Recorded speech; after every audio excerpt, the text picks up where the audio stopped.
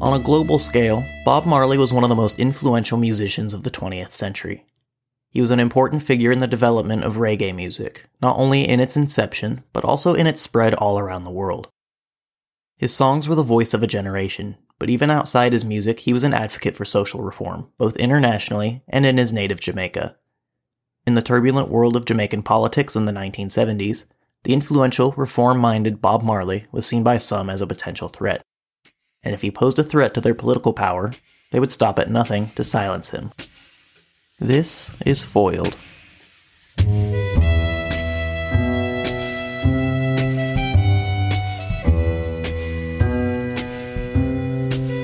Episode 5, Exodus from Paradise. To understand Bob Marley and the world he grew up and lived in, it's helpful to have some background knowledge on the history of his homeland, Jamaica.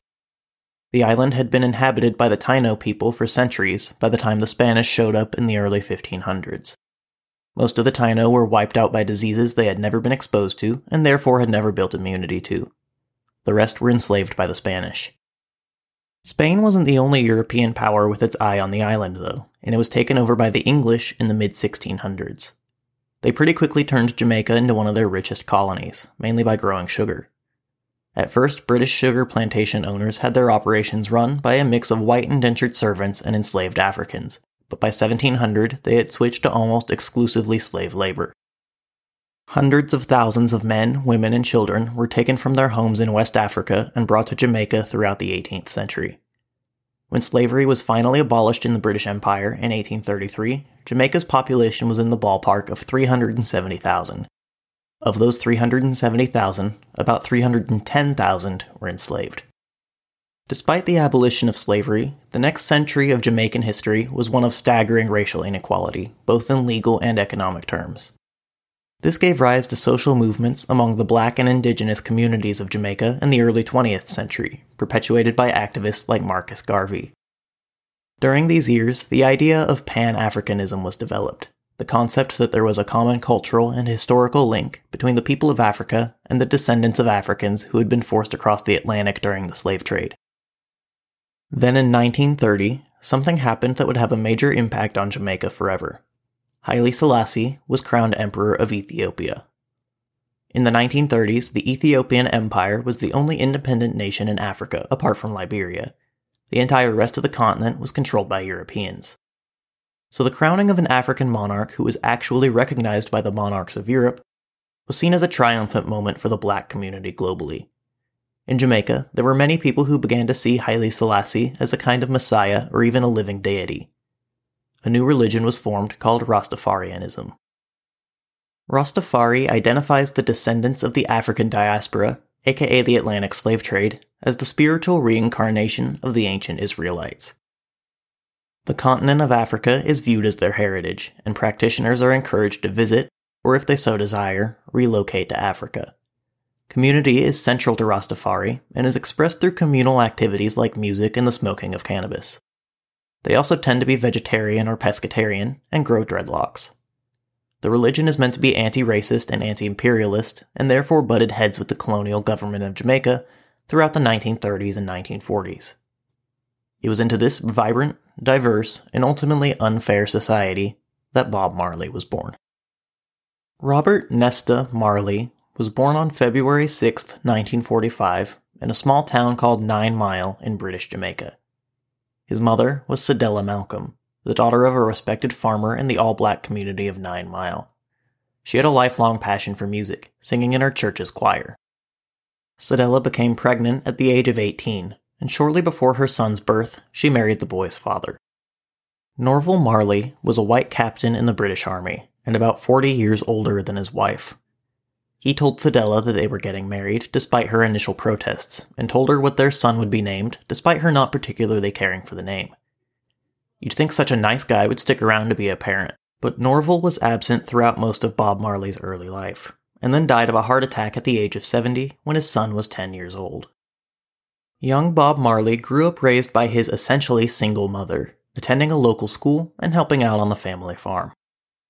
One of the friends he made during his childhood in 9 Mile was Neville Livingston, who would later in life go by Bunny Wailer.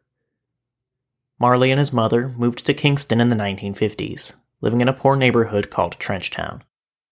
There, Bob Marley faced discrimination from both the white and black populations of Kingston for his mixed-race parentage, but it was also in Trenchtown that he was first exposed to Rastafarianism, which he became a serious adherent to. He also encountered a vibrant music scene there, and wanted to be a part of it.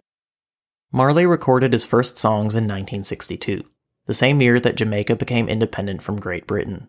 Colonialism is not something that just stopped existing a long time ago. In the early 60s, Marley began playing music with his old friend Bunny Wailer, as well as Peter Tosh, in a band that would eventually be called Bob Marley and the Wailers.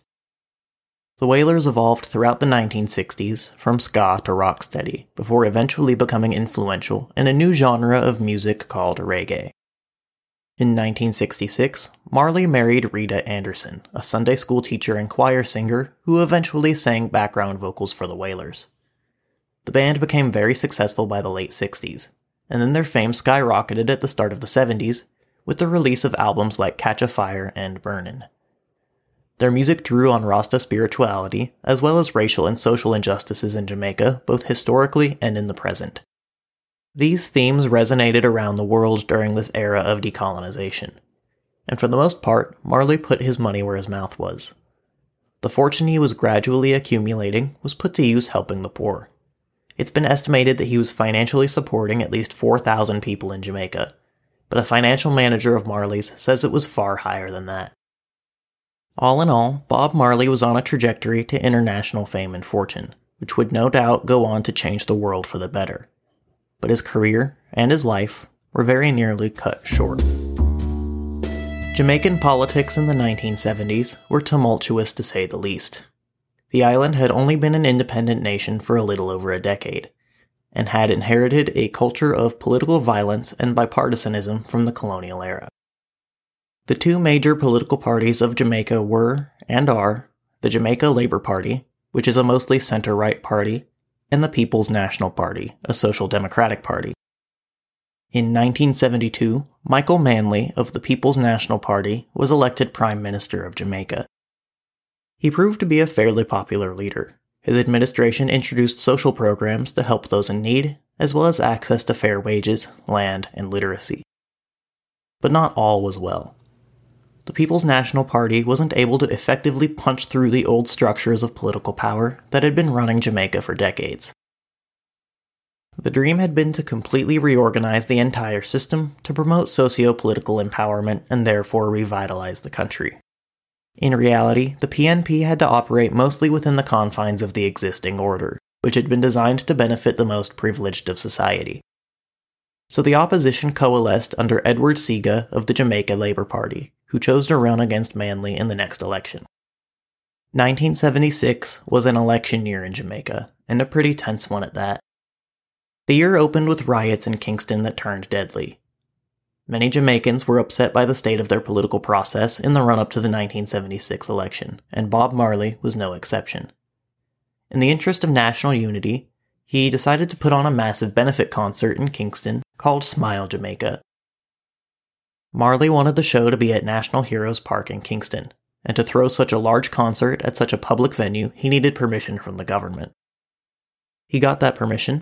He was allowed to put the concert on December 5th, 1976. This was just 10 days before the election. This gave the impression that Bob Marley was putting on the show to endorse Manley's re-election, but that wasn't true. Marley didn't generally trust politicians, a viewpoint he made well known, and he'd been planning Smile Jamaica to unite the country, not favor one faction over another. But that didn't matter at this point. The phone at Marley's house in Kingston started receiving threatening messages, on top of the tension that was already rampant in the city. But as far as Bob Marley was concerned, he couldn't let down all the people he had promised a free concert to. Regardless of his irritation with the Manley government's timing of the show, he still saw it as a chance to unify the country, and he would go through with it. It was a choice that nearly cost him his life. In the days leading up to Smile Jamaica, Bob Marley and the Wailers were rehearsing almost constantly. That's what they were doing at Marley's house in Kingston on the evening of December 3rd, 1976. Apart from Bob and Rita Marley, the rest of the band was there, along with band manager Don Taylor. While the horn players practiced their parts, Bob stepped out for a short break. He went to the kitchen and began peeling himself a grapefruit while, according to some accounts, the band rehearsed their song, "I Shot the Sheriff." Then, the music stopped as a blast of automatic rifle fire rang from outside the house into the windows. 2 cars had discreetly followed band manager Don Taylor to the house. From those 2 cars came at least 7 gunmen, armed with automatic rifles and .38 caliber handguns. They had the house surrounded. Rita Marley was shot in the head during the first wave of gunfire. Then the gunmen burst into the house, firing indiscriminately as they went. One of the assailants found Bob Marley and drew his rifle on him. Don Taylor pulled Marley down at the last second, taking 5 bullets himself in the process. Marley was shot, but by only one of the 8 bullets that had been fired at him. Then a police car that had been on patrol came upon the attack, and the shooters ran off as suddenly as they had appeared. The wounded were rushed to the hospital, and despite receiving some serious injuries, nobody died. The bullet that hit Rita Marley had lodged into her scalp as it grazed her head, and so it didn't enter the skull. Bob Marley had been just as lucky. His bullet had skidded the side of his chest just below the heart and lodged in his left arm. Prime Minister Michael Manley visited the wounded in the hospital, and then as soon as Bob Marley was well enough to leave, he went into hiding. He was escorted by the police to an encampment in the mountains outside the city, guarded by soldiers and armed Rastas. While he was there, he planned his next move. Marley was clearly in danger in Kingston, but would he still go to Smile, Jamaica? It wasn't entirely clear whether the gunmen wanted to kill Marley or just scare him out of playing, but if he didn't perform, they were getting their way regardless. So he did perform. Just 2 days after the shooting, on December 5th, 1976, Bob Marley and the Wailers played at Smile, Jamaica as scheduled, to a crowd of over 80,000. Rita Marley performed with the band, her head still bandaged. At the start of the show, Michael Manley joined Marley on stage. The two shared a hug, and then the Prime Minister joined the crowd, exposing himself to the same danger Marley faced in solidarity. Bob Marley wasn't able to strum his guitar with his wounded arm, but he sang and danced throughout their 90-minute set. At the end of the show, he showed his gunshot wounds to the crowd, and laughingly mimed a Western-style quick draw with finger guns. There's a really well-known but never formally cited quote from Marley from just after Smile, Jamaica. The story goes that he was asked why he chose to perform the show while he was still recovering from a pretty serious gunshot wound.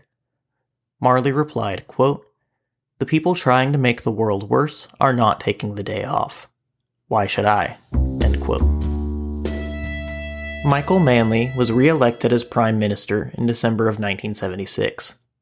Just a few days after Smile, Jamaica, Bob Marley left the island. He was still in danger there. He spent some time in the United States before going to London, which served as something of a permanent exile from his homeland. In London, he and the Wailers recorded the appropriately named album Exodus, which was released in 1977, just a few months after the assassination attempt. Exodus contains some of the band's most popular songs, including Three Little Birds, Jammin', and One Love, and is widely considered one of the greatest albums of the 20th century. Also in 1977, Marley was diagnosed with acrolitiginous melanoma on his foot. He would continue to tour for some time, and he actually returned to Jamaica for some of these performances.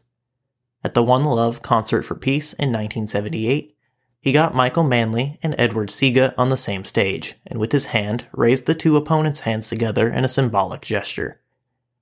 His health began to deteriorate from the cancer, and in 1981, arrangements were made for him to return to Jamaica to die. He was supposed to fly to Miami to meet with his family, and then they would all fly to Kingston. But when Marley landed in Miami, he had to be taken to intensive care. During his days in the hospital, he was surrounded by his family. On May 11th, 1981, his mother came to visit him, and after a while, he said, "I'm going to take a rest now." Bob Marley closed his eyes and never woke up. He was just 36 years old.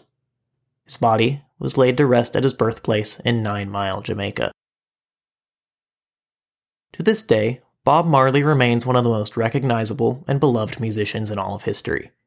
He was a major player in the popularization of reggae music and Rastafari culture all around the world, and the messages he sent in his songs resonated with millions. So who tried to kill him, and why? The most popular theory, then and now, is that Edward Seaga and the Jamaica Labour Party were involved, or at least knew about the plot. Both sides of Jamaican politics desperately wanted Bob Marley's endorsement, and through some clever scheduling, the PNP had seemingly gotten it. And anyway, despite his disdain for politics, Marley's personal viewpoints aligned more with Manley than with Seaga. He wanted social reform for Jamaica, and his growing voice may have posed a threat to the JLP. Other theories pin the blame on the PNP itself, or maybe organized crime, or maybe even the CIA. The fact that all of these have been viewed as possibilities really speaks to Bob Marley's reputation as a person who wasn't interested in playing by the rules, especially the inherently rigged rules of the society he grew up in. Had he been assassinated in 1976, not only would his already short life and career have been cut even shorter, but millions may have missed their chance to be touched by Bob Marley and his music. As always, you can check us out at Foiled Podcast on Instagram, Twitter, and Facebook. You can also find the new website for the show at podpage.com/foiled. That way, when an episode comes out a little late like this one did, you'll know exactly when it drops. Thanks so much for listening, and be sure to tune in next week for another near-death experience on Foiled.